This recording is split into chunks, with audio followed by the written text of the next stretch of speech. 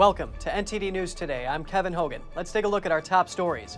Republicans and Democrats battling for the soul of America ahead of the midterms in speeches by President Biden and the House Minority Leader. Chicago Mayor Lori Lightfoot had a few words for Texas Governor Greg Abbott after Chicago received 75 illegal immigrants bussed from Texas. American school children did worse academically during the pandemic. The nation's report card shows that their reading and math scores have dropped. New documents reveal Biden administration employees are involved in a censorship push. Is it a crackdown on harmful misinformation or a threat to free speech? We hear from a rights group that's litigating.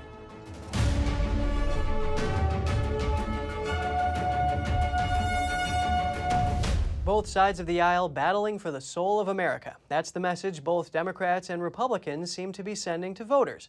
NTD's Jessica Beatty reports on last night's speeches from the President and the House Minority Leader. President Biden Thursday accused former President Trump and his supporters of undermining America's foundations. Donald Trump and the MAGA Republicans represent an extremism that threatens the very foundations of our republic. MAGA forces are determined to take this country backwards. Biden's rare primetime speech was held in Philadelphia, the birthplace of America's republic. The president painted Trump and his supporters as being extreme, at one point alleging they view the people who breached the Capitol and attacked law enforcement as patriots, even though Trump and his administration condemned the violence immediately afterward. They fan the flames of political violence that are a threat to our personal rights, to the pursuit of justice, to the rule of law, to the very soul of this country.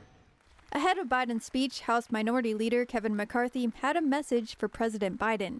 The first lines out of his mouth should be to apologize for slandering tens of millions of Americans as fascists. McCarthy accused Biden of being the one who attacked the soul of America. He has launched an assault on our democracy. His policies have severely wounded America's soul. Millions of Americans are falling backwards into poverty. Our communities haven't been this dangerous in decades. Trump responded to Biden's speech on his Truth Social platform, saying someone should explain to Biden that MAGA means Make America Great Again. Trump wrote, if he doesn't want to make America great again, which through words, action, and thought he doesn't, then he certainly should not be representing the United States of America. While Biden's facing pushback from Republicans, many Democrats have welcomed his speech, including House Speaker Nancy Pelosi, who called it inspiring and optimistic.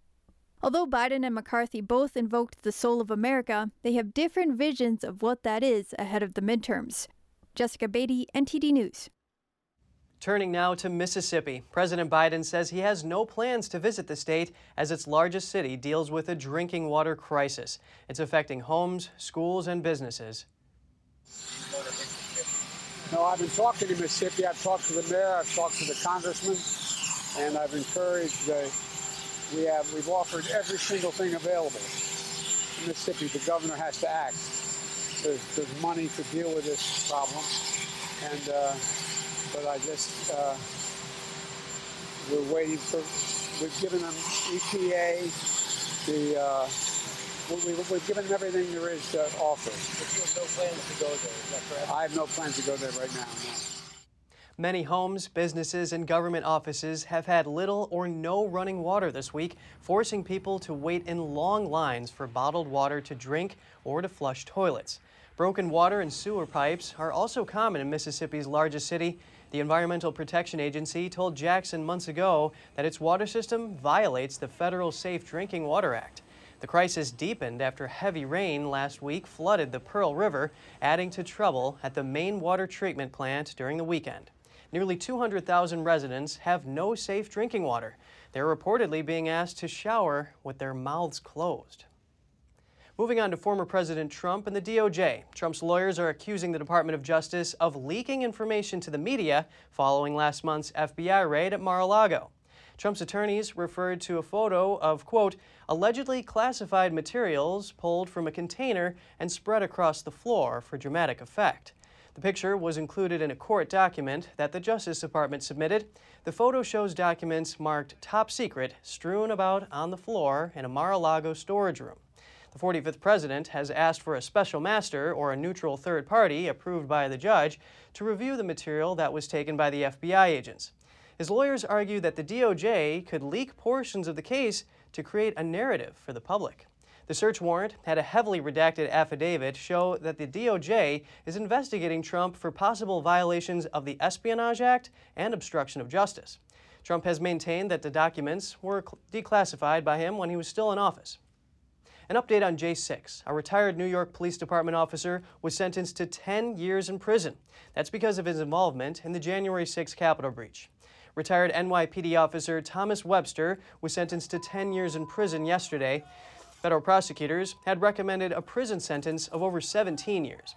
Webster was involved in the Capitol breach and used a metal flagpole to assault one of the police officers.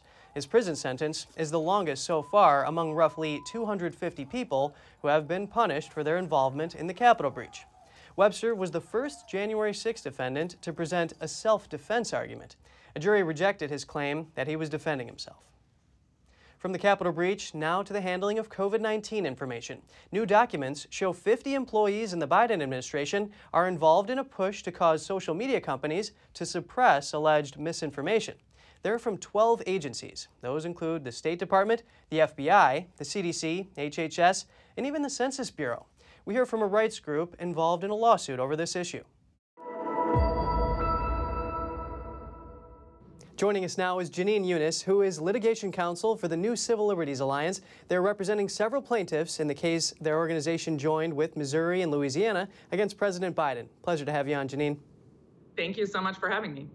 Can you tell us more about what the plaintiffs face in terms of their right to free speech amid alleged government agencies involved in pressuring social media companies to censor information regarding COVID-19?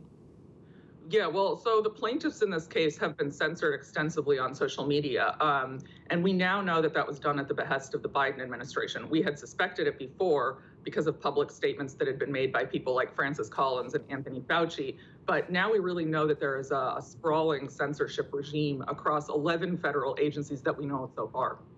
So what about these new documents is most concerning to you?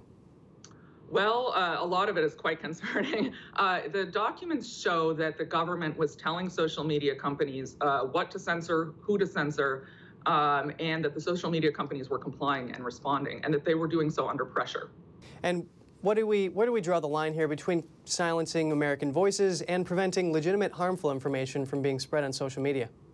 Well, it's my position that the government should have really no role in this. Apart from like direct threats of violence, the government, the First Amendment protects freedom of speech. And we recognize that because even though some information can be untruthful and can, people spreading it can ultimately result in harm, we don't want the government drawing those lines. In a free society, we recognize that there's a greater danger posed by that than by the fact that, unfortunately, some people will spread so-called misinformation. For example, last July, President Biden alleged that Facebook was killing people for not censoring misinformation on social media accounts. What do you make of this? Well, I mean, it's ridiculous. A lot of things can be called indirectly killing people. That's not what we recognize as a First Amendment exception. And we also recognize that things that for the president himself and Rochelle Walensky had said last year are now clearly untrue, such as that the vaccine stopped transmission. We now know that's not true. If you get the vaccine, you won't get COVID. So what the First Amendment recognizes is the government doesn't have a monopoly on the truth. No one has a monopoly on the truth. And the marketplace of ideas is the best way to deal with these issues. Give us an update on what's the status of the lawsuit right now. Well, so we're in a discovery dispute, and that's why actually all these documents were filed. So we're trying to get the judge to order the government to turn over more. Of particular interest is we want Anthony Fauci to have to answer some questions, and we want his emails. Which questions? I can't say that right now. Yeah, that's understandable. And so what else are you looking for here? Sorry? And so what else are you looking for here? Well, we want more. At this time, there are only a couple of individuals that we can see the government has demanded be censored. For instance, Alex Berenson, and then the disinformation dozen were specifically targeted. I suspect that there's a lot more. And two of our plaintiffs, Jay Bhattacharya and Martin Kulldorff, had been singled out by Fauci and Collins publicly and told, the public was told they were a danger to society, their ideas should be repressed. So I suspect that if we get our hands on these documents, we'll show that they were explicitly targeted and silenced by the government. You mentioned the Barrington Declaration signers. What about Dr. Bhattacharya's work is particularly useful to the public, and why is it being censored in your view? It's being censored because it diverges from the government messaging, which is extremely dangerous. It's a clear First Amendment violation. Dr. Bhattacharya and Kulldorff opposed lockdowns, they opposed mandates, and they've been proven right. So now I think the government really wants to silence them. Janine Eunice at the New Civil Liberties Alliance, thank you so much for your time today. Thank you so much. Let's talk about immigration. Chicago Mayor Lori Lightfoot calls Texas Governor Greg Abbott racist. That's after Abbott dropped off the first busloads of 75 illegal immigrants from Texas to Chicago. Here's the story. Governor Abbott's racist and xenophobic practices of expulsion have only amplified the challenges many of these migrants have experienced on their journey to find a safe place. Thursday afternoon, Chicago Mayor Lori Lightfoot blasted Texas Governor Greg Abbott as racist and inhumane for busing 75 illegal immigrants to Chicago the day before. These are human beings, moms and dads, young children, elders, who deserve our respect and dignity. They're not cargo. They are not chattel. The governor's actions are not just inhumane. They are unpatriotic. On Wednesday, Texas Governor Abbott announced he is adding Chicago as the latest city to drop off illegal immigrants. Busing illegal immigrants to Democrat-led cities is Abbott's response to what he calls President Biden's open border policies. In a press release, Abbott said President Biden's inaction at our southern border continues putting the lives of Texans and Americans at risk and is overwhelming our communities. And he also said, quote, Mayor Lightfoot loves to tout the responsibility of her city to welcome all regardless of legal status. And I look forward to seeing this responsibility in action as these migrants receive resources from a sanctuary city with a capacity to serve them. Mayor Lightfoot says Chicago will be a sanctuary for anyone regardless of legal status. We're ready. We are the village, and we are going to make sure that whoever comes to Chicago, that we're going to take care of them, that they are going to find shelter here, and that they are going to be welcome. Reporting by Angela Moy, NTD News, Chicago. On to education. Pandemic policies may have taken a toll on the academic progress of American kids. A new federal report shows that 9-year-olds are doing worse in reading and math. Here are the details. The National Assessment of Educational Progress on Thursday released a report on the academic performances of 9-year-old students, popularly known as the nation's report card. It shows that long-term math scores fell for the first time since the test began in the 1970s. Reading scores also saw the biggest decline since the 1980s. You know, that is very alarming. It's disturbing, but it's not surprising, keeping in mind a year and a half ago, over half of our schools were not open for full-time learning. Secretary of Education Miguel Cardona said in a CNN interview on Thursday that the sharp decline has to do with the lack of in-person learning. He said in-person learning is where we need to focus. The labor secretary says the teacher shortage is also to blame. This letter that we put out there encourages Inc. To take a series of actions to address the teacher shortage and school staff shortages in our country. This was not created by the pandemic. It was happening before the pandemic. The pandemic just shined the light on it. Commenting on the report, the White House on Thursday blamed the Trump administration for students' learning loss. It shows you how mismanaged the pandemic was and how the impact of that mismanagement had on on kids' progress and academic well-being. But Republicans say they were pushing for in-person learning during the pandemic. Senator Tim Scott tweeted, Democrats made school closure policies to appease big labor unions, and now our nation's kids are paying the price. The report combined data collected from the winter of 2020 before the pandemic with that from the winter of 2022. The sample included nearly 15,000 9-year-old children from 410 schools. Most of them were in 4th grade. Average reading scores declined by 5 points from 2020 to 2022, while average math scores dropped by 7 points. The school year in Uvalde, Texas is starting soon. Relatives of victims, students, and others say they feel uneasy about it. The school says that some security measures will not be completed by the time school starts. Here are the details. Students are returning to classrooms in Uvalde, Texas next week, 3 months after the shooting that left 21 people dead. This week, the Uvalde School Board took part in a special town hall meeting. The uncle of a 10-year-old shooting victim criticized the way the board is handling security matters. None of y'all care, and it's evident. And y'all just sit there, can't answer yes or no questions. Y'all act like, oh, this is important, but you, like she said, y'all ain't even halfway done. Y'all don't care. And you wanna know why? It's because y'all's lives weren't robbed. He asked about the status of security improvements on school campuses, like fencing.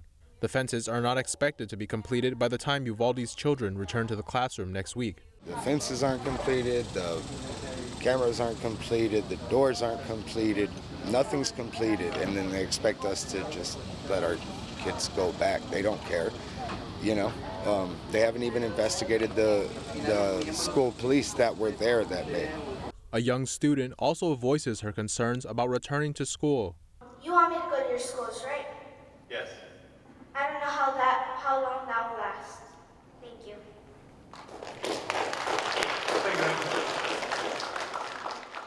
Some members of the community want to see action being taken against people who they say didn't do their job correctly on the day of the shooting.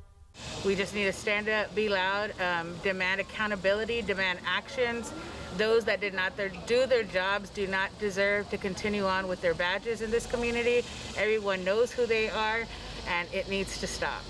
You know, of course, we've been asking for accountability since day one. You know, there's been a lot of speed bumps along the way. You know, we've had little victories here and there, but we still tend to have more speed bumps than victories, you know. School in Uvalde is starting again next week, Tuesday. It'll be students' first time back in school since the tragedy. That's a difficult situation going on in Uvalde. NTD reached out to the Uvalde School Board for comment, but did not hear back before broadcast time.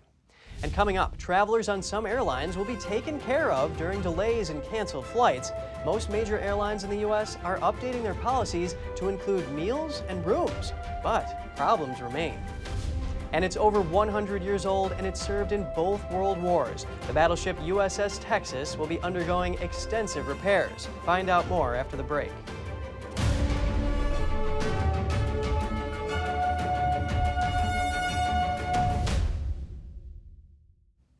Major U.S. airlines plan to provide meals for customers who face 3 hours of delays, as well as hotel rooms for stranded passengers, but only if it's the airline's fault.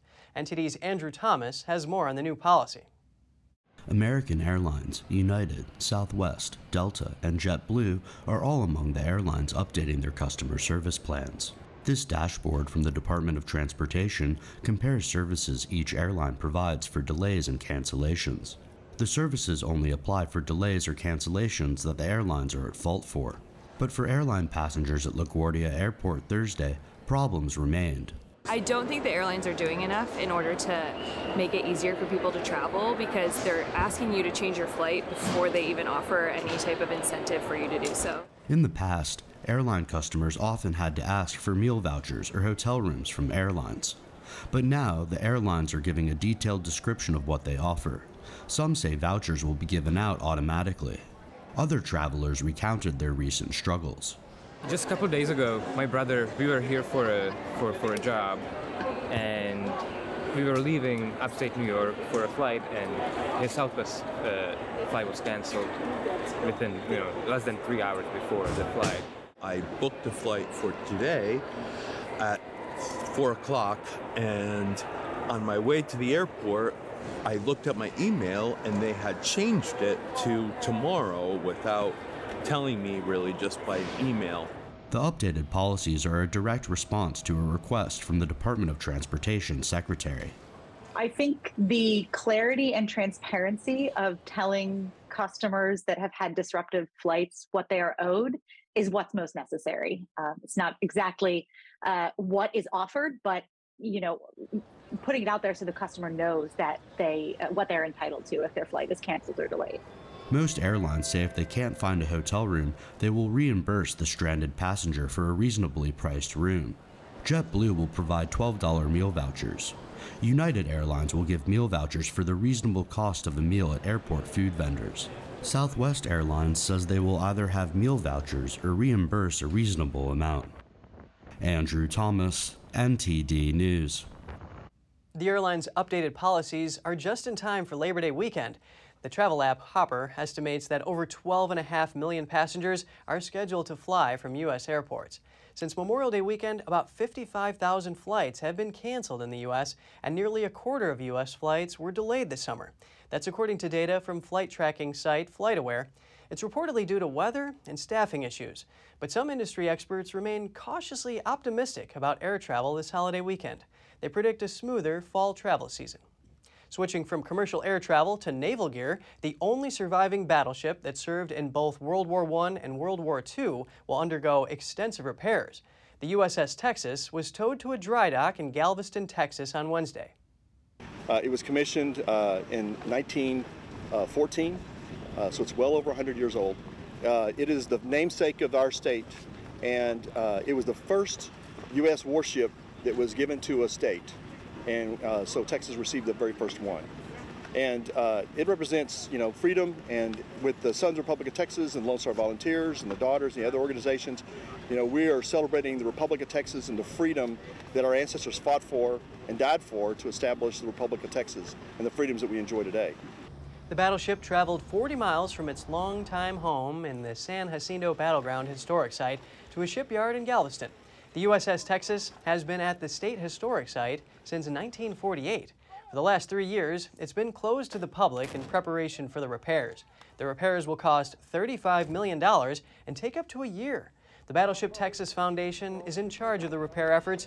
They plan to eventually resettle the ship in a new location in Texas to attract more visitors and increase revenue.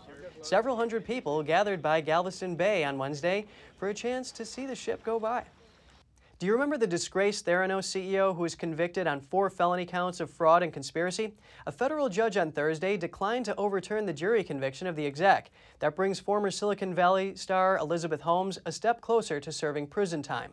The judge won't make a final decision until October.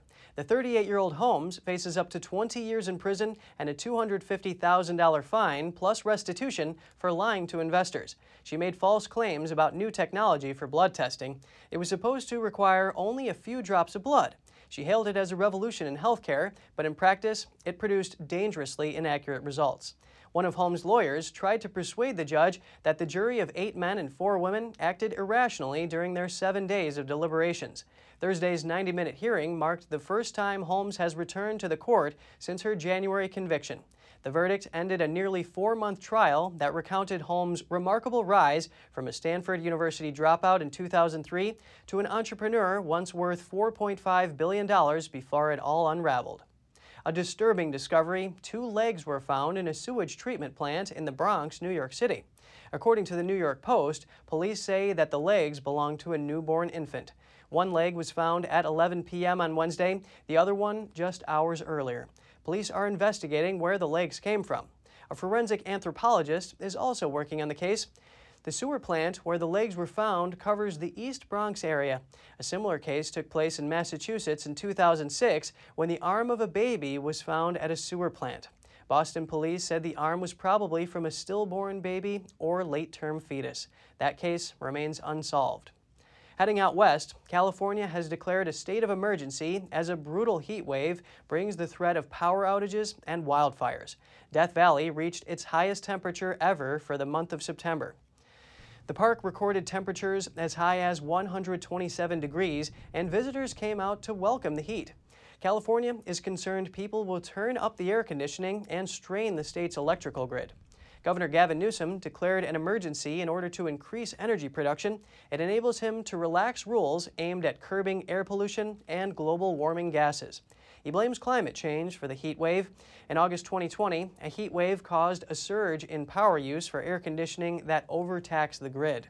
That caused 2 consecutive nights of rolling blackouts, affecting hundreds of thousands of residential and business customers. Which American city has the nation's fastest community-wide internet service? The answer, Chattanooga, Tennessee. That's according to EPB, an internet, TV, phone, and energy provider in Chattanooga. The company has launched a 25 gigabits per second internet service. The fiber optic network will be available to all residential and commercial customers in the area. But it doesn't come cheap. It costs $1,500 a month for homes, 25 times the U.S. average. And for businesses, it costs over $12,000 monthly. The company expects prices to eventually come down as the rest of the market catches up. And if you have any news tips or feedback for the show, don't hesitate to email us at news.today@ntd.com. And coming up, as Yemen struggles under a never-ending war, the country's agriculture sector is trying to defend itself against cheap grapes from China. Stay tuned for more after the break.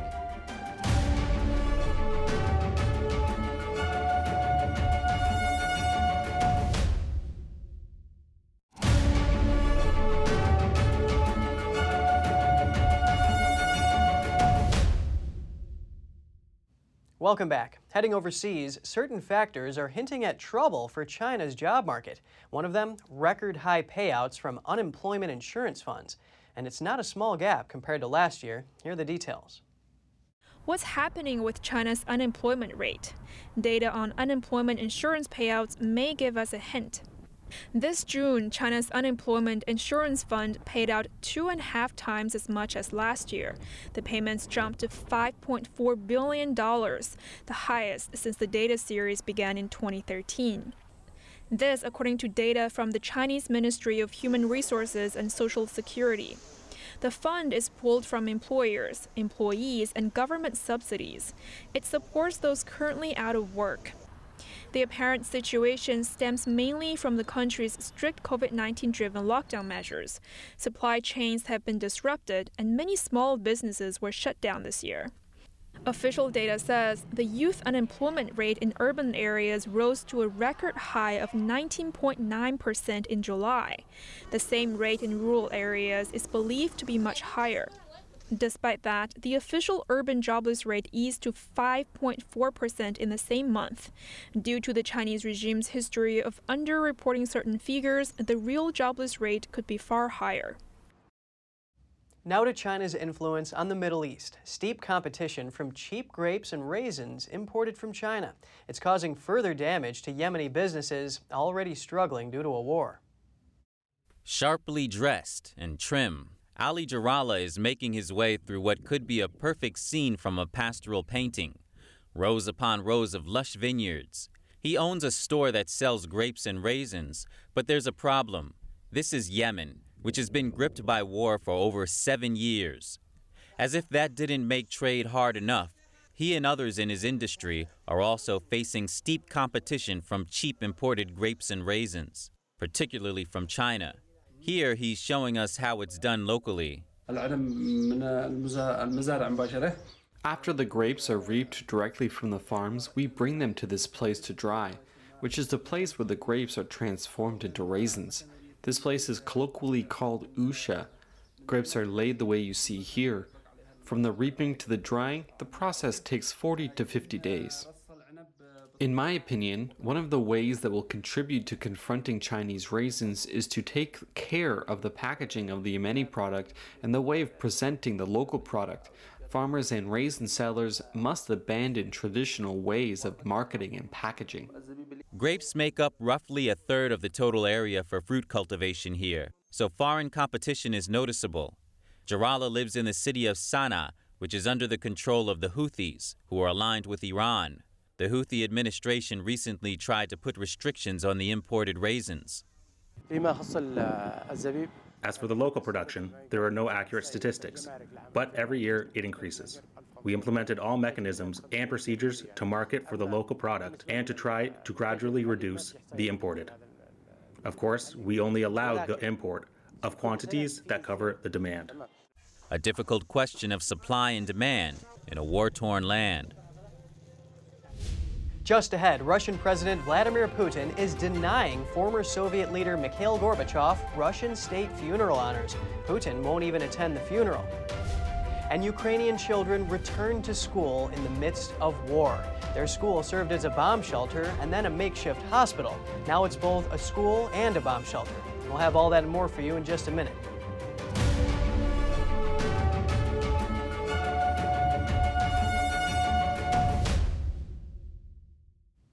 Russian President Vladimir Putin is expected to miss the funeral of the last Soviet leader, Mikhail Gorbachev, and he's denied him the full state honors granted to Boris Yeltsin. This video shows Gorbachev lying in state in his coffin. Mikhail Gorbachev is set to be buried on Saturday, but there won't be a state funeral for the last Soviet leader. Russian President Vladimir Putin is denying him that honor. And what's more, he won't be at the funeral either. It's a decision that reflects the Kremlin's ambivalence about Gorbachev's legacy. Putin was seen placing roses at his coffin on Thursday, with a spokesperson saying he was there in lieu of the funeral due to his work schedule. Much like the funerals of Vladimir Lenin, Joseph Stalin, and Leonid Brezhnev, Gorbachev's ceremony will take place in Moscow's Hall of Columns. And it will have elements of a state funeral, like a military guard of honor. But it'll still be a far cry from the treatment Boris Yeltsin received in 2007. He was instrumental in sidelining Gorbachev as the Soviet Union fell apart and handpicked Putin as his successor. When he died, Putin declared a national day of mourning and attended a grand state funeral in Moscow's Cathedral of Christ the Savior. While Gorbachev has been revered in the West, his legacy in Russia is more complicated. Many blame him for the economic chaos after the fall of the Soviet Union. Putin once called the breakup of the Soviet Union the greatest geopolitical catastrophe of the 20th century. In Bucha, Ukraine, children have returned to school. The town was once under Russian occupation, and it's heavily damaged. While in another city, children take their textbooks home from their bombed-out school. Here's more on that story. It's the first day of first grade for these children in Ukraine. Just months ago, their school served as a bomb shelter and then a makeshift hospital. Local residents hid here from Russian forces. Now, it's welcoming back students for the school year, with the shelter still intact as the war rages on. Parents say all they can do is hope for the best. We don't have a right to project our fears on our children. I saw the bomb shelter. It's in good condition. I hope the children won't have to go in there, but they have to learn and be among their peers. Nearly 2,300 schools have been shelled or bombed since the Russian invasion began, including this school in Mykolaiv. I want to go to school and see my classmates and teachers, says fifth grader Irina Korchkova. Air raid sirens go off as she speaks. She and others are here picking up their books to study from home, the same as 95% of children in this region. Victoria Polyakova, deputy head of the school, says it's left her heartbroken. I remember that our school was very nice. It was very clean, it was very light. We have a lot of children. We are very happy at our school. So my heart is broken now. More than 350 children have died, with hundreds of others wounded. That's according to UN data, but the real number could be much higher.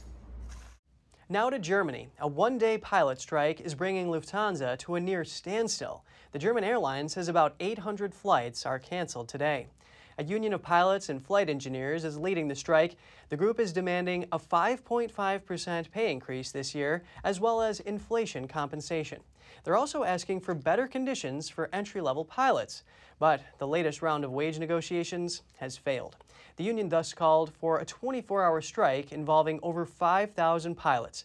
Lufthansa has canceled hundreds of flights at its main bases in Frankfurt and Munich. Some 130,000 passengers are affected. Other strikes and staff shortages disrupted several German airlines this summer, canceling thousands of flights. Gasoline prices in Germany just took a jump. 3 months ago, the government announced a 3-month reduction on gas taxes to counter soaring energy costs. On September 1st, the suspension on the gas tax ended. Here's more. It's not good. It's bad news for the people who need to drive and need to drive to work. It isn't good news. Yes, I filled up yesterday before the prices went up again, but now it's just really expensive, and everything is expensive, not just petrol. At a gas station in Bonn, the price of a liter of unleaded fuel went up to $2.08. At another station in Frankfurt, the price was $2.19 for a liter of diesel. In June, the government reduced tax on fuel to the European minimum rate for 3 months. Media outlets report that it's not yet certain how the end of the rebate will affect gas prices in the long term, as some gas stations stocked up on cheap fuel in advance. The German Motor Association says while the gas rebate led to customers paying lower prices for fuel, the tax cut was not fully passed on to consumers. Earthquake tremors hit in the Liechtenstein parliament in Western Europe while a debate on earthquakes was going on. Live streaming video captured their surprise. Leaders of the country were discussing earthquake insurance. One politician was speaking about the impact of earthquakes on the citizens. During her speech, the parliament building was rattled by 2 tremors.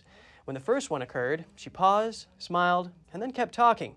About 30 seconds later, an even stronger second shake arrived, jolting even the camera. Parliament then adjourned for an emergency evacuation. Liechtenstein is one of the smallest countries in Europe, situated between Switzerland and Austria. It often suffers from earthquakes, thanks to the influence of tectonic forces near the Alps. The 2 earthquakes had magnitudes of 2.0 and 3.9. On to the Middle East. Authorities in Saudi Arabia say 47 million amphetamine pills hidden in a flour shipment were seized at a warehouse. That's after arriving through the dry port of the capital, Riyadh. 8 people were arrested on suspicion of smuggling the drugs. That's according to Saudi authorities, who added the operation was the biggest one-time drug smuggling attempt in terms of narcotics seized. The country's narcotics enforcement agency said it tracked the shipment and raided the warehouse, arresting 6 Syrian and 2 Pakistani nationals on suspicion of smuggling the drugs. And if you have any news tips or feedback for the show, don't hesitate to email us at news.today@ntd.com. And coming up, NASA comments on the Artemis mission ahead of the launch planned for Saturday. This will be their second try at launching the moon rocket. And exhibitors at Berlin's Consumer Tech Fair present smarter and more energy-efficient appliances as high energy costs affect many parts of the world. Find out more right here on NTD News.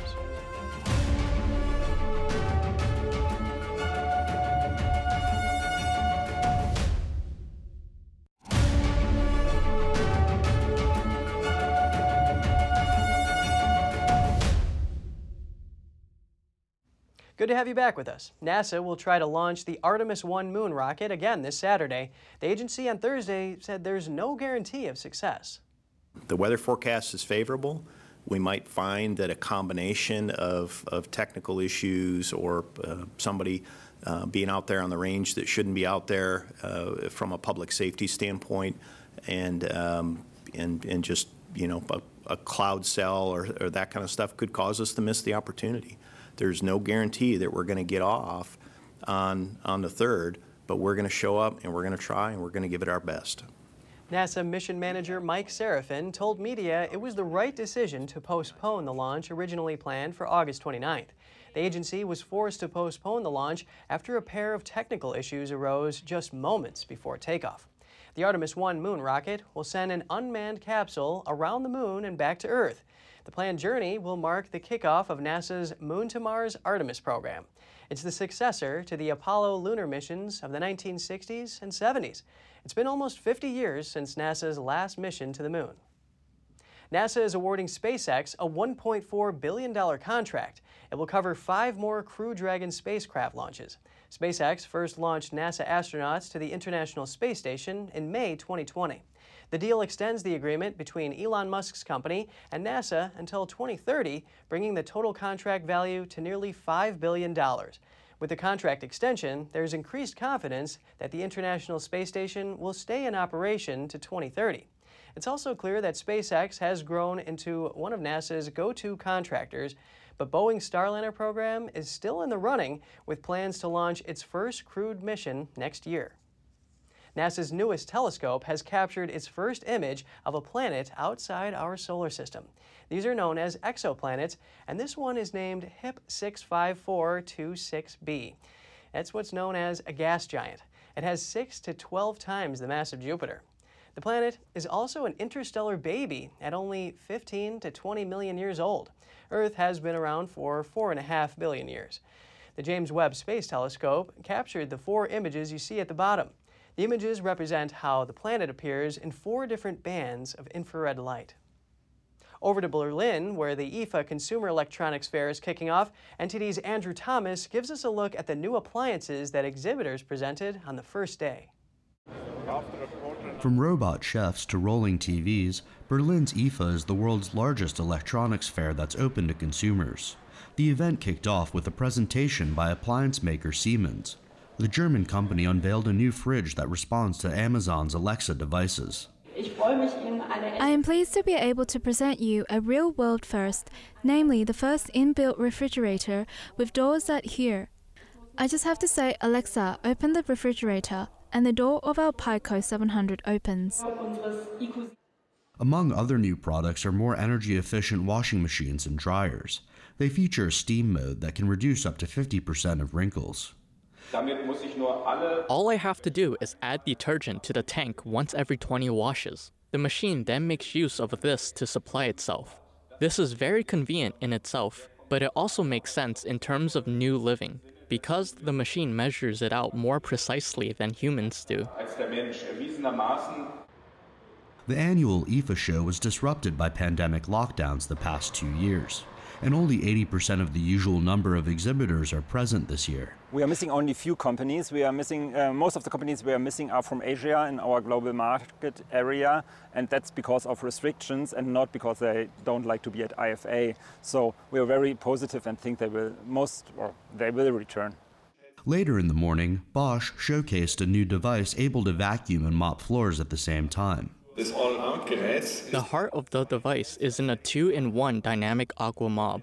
First, dust is picked up via a strong suction channel at the front.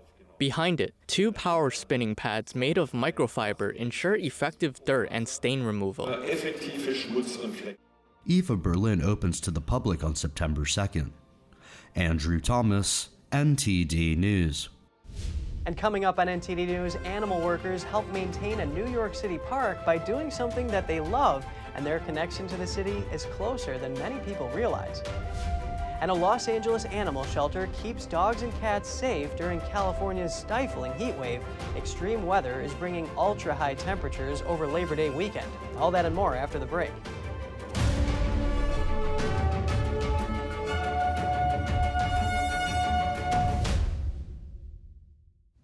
A huge tusk of a prehistoric elephant found in southern Israel. Archaeologists say the animal was hunted by people 500,000 years ago. The 8-foot-long fossil belongs to the now extinct straight-tusked elephant. It's the largest complete fossilized tusk ever found in a prehistoric site in the Near East. It was discovered in the Central Plain that runs parallel to the Mediterranean coast of Israel. The site is dated to the late Paleolithic period, about 500,000 years ago. Back then, what is now an arid area might have been a swamp or shallow lake. Archaeologists say a group of people may have hunted the huge animal, but it also holds a puzzle. It's unclear whether the animal was hunted or if it was found and its tusk was cut off and brought back to the area. As the calendar moves towards September, summer jobs are wrapping up. That includes a unique summer landscaping job in a New York City park.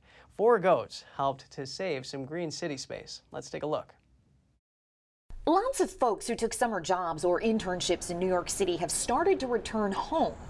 That includes Cheech, Eleanor, Big G, and Skittles. Hey, Skittles. The Gotham class of 2022 at Manhattan's Riverside Park headed back upstate after what looked like a lazy summer, but actually had a big role in the city park's ecosystem. We manage about 6 miles of Hudson River Parkland and Riverside Park, so it's a lot for us to maintain.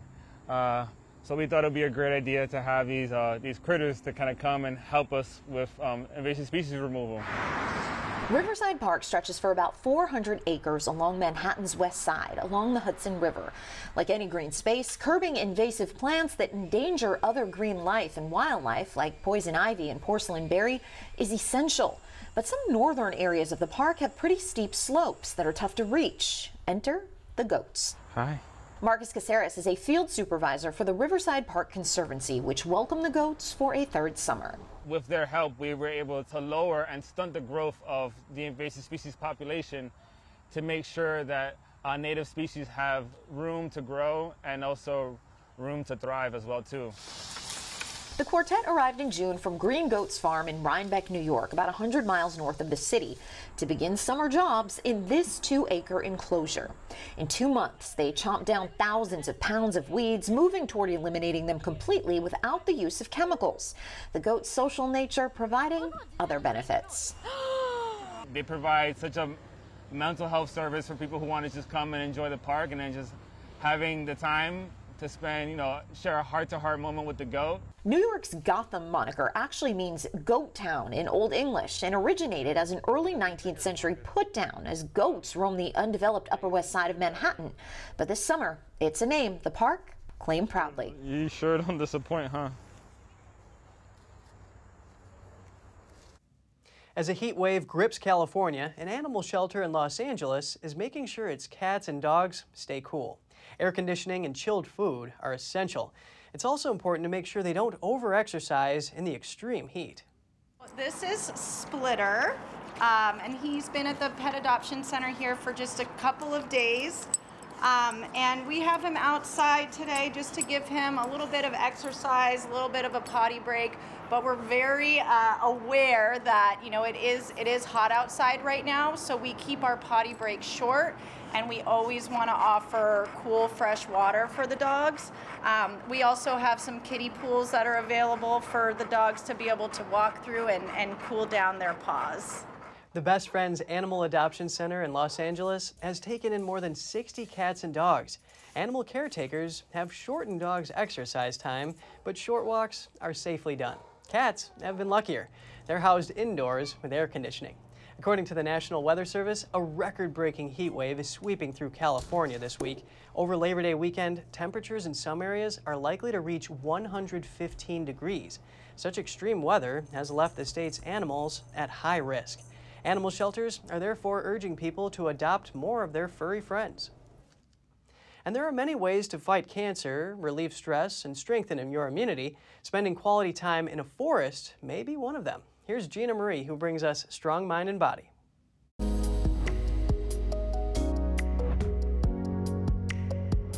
The Japanese have a society dedicated to forest therapy.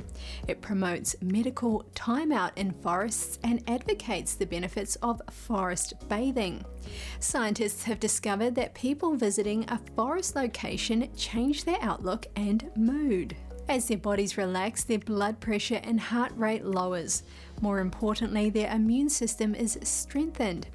Regular forest bathing results in disease prevention and healing. A city lady suffering from tuberculosis published her story I Lived in the Woods in the 1950s. It was a bestseller. Knowing death was near, she decided to live the life she wanted and moved into a log cabin. During winter months, she was happy. By spring, she noticed her breathing was normal and her discomforts had subsided. She thought it was strange, so she visited various doctors, and her new diagnosis was tuberculosis gone. John had a melanoma tumor in his armpit and several surgeries to remove it. Sadly, the cancer spread to his lungs, so doctors recommended immediate treatment or prepare for death. John chose hiking in the mountains to improve his strength ahead of further treatment. He was careful with his diet and did meditation. He used his mind to imagine powerful white blood cells destroying the cancer cells. When he returned, his doctors were astounded. The very large cancerous lesions had disappeared. A white halo replaced the melanoma. The doctors understood John's immune system had attacked the cancer cells. What part of his trip initiated this change? Perhaps these individuals' self-healing may have been triggered. Was it the mindfulness, diet, or mood changes? All of them strengthen the immune system. Let's look at ways of bathing. Leave your cell phone and camera behind. Stroll casually with no destination intended. Appreciate what you see. Listen to the forest. Smelling and breathing slowly. Touch tree trunks, dipping your hands in the stream, or just lie down on the grass to rest. If the forest is too far away, try visiting the big trees in your local park. Los Angeles police officers help a woman deliver a baby at a gas station. Body cam videos show them approaching a woman on the ground with no one else around to help. Oh, right here. Oh, right here. Oh, God. Oh, she's giving birth, man. Oh, my gosh. Are you having a baby? Yes, she is. Oh, my gosh. My God. The officers received a radio call at around 4:45 a.m. saying a woman was in need of help. When they arrived at the gas station, they found the woman in active labor. They call for an ambulance, but it won't be able to get there in time, so they themselves end up assisting her delivery. When the baby comes out, the officers and the mother grow concerned since the baby isn't breathing. But eventually, the baby starts crying. The police department says mother and child are both doing well in a nearby hospital. And if you don't have any Labor Day plans, here's an idea that's easy on your wallet. Movie attendance hasn't bounced back after the pandemic, so theaters across the country are trying to lure back audiences. Saturday, you can catch a flick on the big screen for just a few bucks. Major chains like AMC and Regal are pulling out all the stops for National Cinema Day. Tickets for all shows will be just $3. You can find a theater near you on the website nationalcinemaday.org. As a bonus, AMC tweeted it will be offering a drink popcorn combo for $5. That's all for today's program. We're really glad to have you with us. Please send us an email if you'd like to tell us something. We're going to put it on screen. For podcasters, that's news.today@ntd.com. I'm Kevin Hogan, NTD News, New York City.